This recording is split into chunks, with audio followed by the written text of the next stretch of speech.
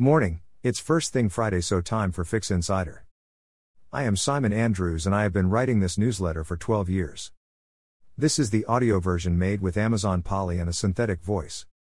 You can get the email at addictivelondon.com. Fix Insider Friday, June 3rd. Supported by our friends at VidMob. New TV. The ongoing problems that Netflix face has caused a certain amount of schadenfreude around the TV business. Peter Kafka makes the point that this may not be a sensible approach. So the nightmare scenario for Hollywood, or at least the unpleasant dream version, is that Netflix's problems are everyone's problems. And that if Netflix is already losing customers to newcomers, that means the market isn't nearly as big as everyone has been hoping.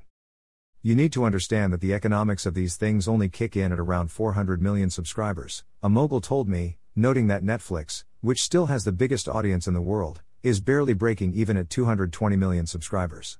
What happens if investors decide they no longer want to fund global entertainment giants if those giants aren't going to make money? I think the industry is set for reset and the shifts made by Netflix will impact everyone else.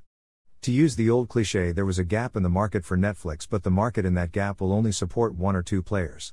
The subscription model just doesn't scale, especially when we have a global cost of living crisis. The challenge is how quickly the abundant advertising revenue can switch from linear to streaming, when many agencies are wedded to a legacy model, even though incremental reach is crucial. Some see we have entered the second act and behaviors need to change, particularly around the major cost, content. The new WMD head seems to be setting the agenda here.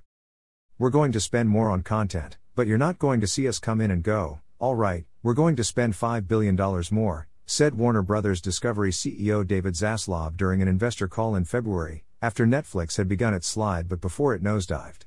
We're going to be measured, we're going to be smart, and we're going to be careful. But the user experience around AVOD needs attention, as this Wall Street Journal piece warns. People are used to the ad breaks on trad TV and the NUTV experience must be at least as good and hopefully better.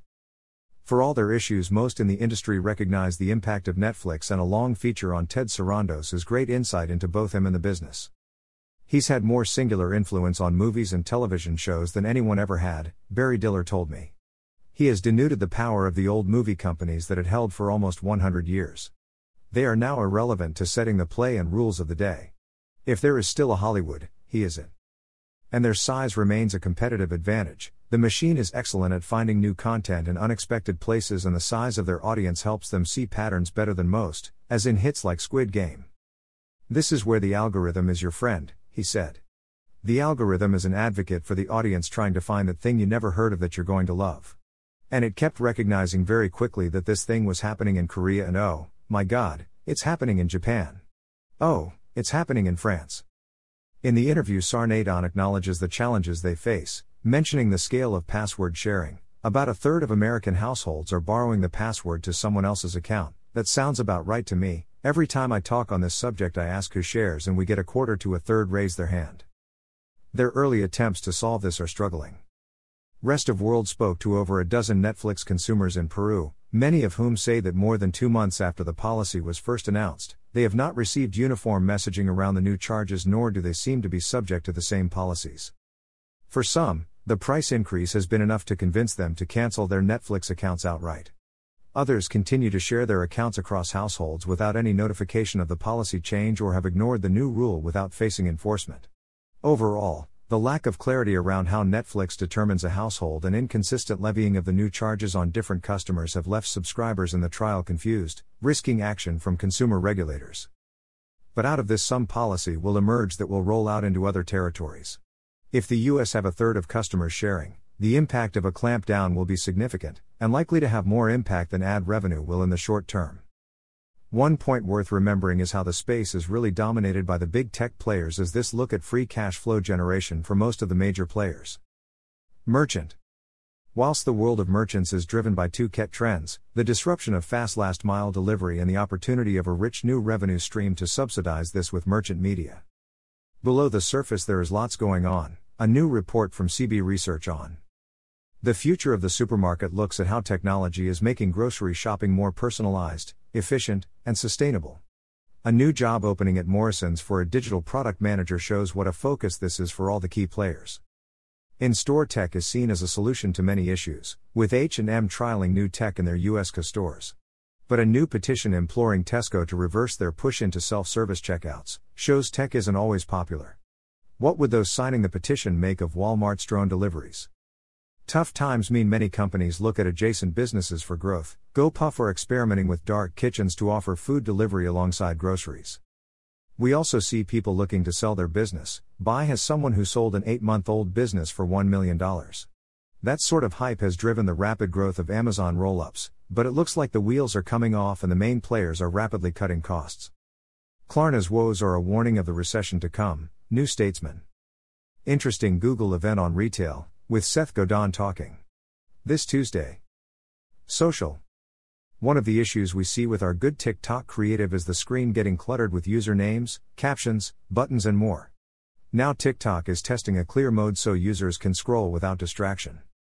In this week's GTTC we looked at Mini and some of their TikToks have unreadable text flashing up for a couple of seconds, which is probably T's and C's. A new report on TikTok from Hootsuite make sense. A TikTok culture guide is interesting. The Trapital content by Dan Runcie is always interesting and this piece especially so, TikTok and the debate on music marketing. Apple. The Apple event next week promises to be interesting. The big questions are around. Adech, do Apple do more to push privacy? If they clamp down on fingerprinting that could shake up a market still dealing with post-ATT tremors. Are they ready to launch in our product? What does that do to other players, like Snap? But could Snap be a partner? They have the biggest audience of our users and hence a prime market for new hardware. They are already heavily featured on the Apple site. Search, is now the time Apple turns off Google Insight into iPhone users by removing their position as default search engine? And how do they make up the $10 billion plus that Google currently pay them? Their own search engine? Web3. Netscape creator, and A16Z founder, says Web3 really is like the rise of the early internet. NFT 2.0, the next generation of NFTs will be streamlined and trustworthy. How NFTs and tokenization will disrupt tomorrow's economies, Seed. Wait, there are NFTs hidden in Netflix's latest hit series? Creative Blick. Social. Fi could empower content creators to break free of brand partnerships. Marketing in the metaverse, an opportunity for innovation and experimentation, McKinsey. The promise and peril of the metaverse, McKinsey. Game on, how tech companies are betting on the metaverse, FT Film. Condé Nast is building a Web3 team to be at forefront of culture, Vogue Business. Tim Sweeney, Epic will fight Apple and Google to keep the metaverse open, Financial Times. What is an NFT? And 21 other urgent questions about non-fungible tokens, GQ. Scab Shop, tattoo is NFTs? Why advertising will never die, Marketing Week. Are you brave enough to invest in top-of-funnel advertising? Interesting thinking from our friends at FOSFA. Can augmented reality take off where VR has failed? FT.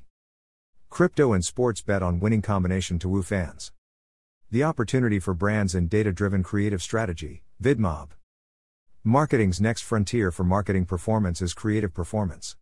Artificial intelligence and automation can surface creative elements that drive performance. Capturing data isn't new for marketers, but bringing useful data, learnings and insights and a common language that both creative and performance or growth marketers understand is a step change.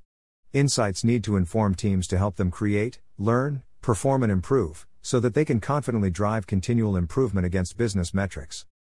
At VidMob, we've not only developed leading creative technology, but have developed a methodology that supports organizational processes and workflows to make use of all this data.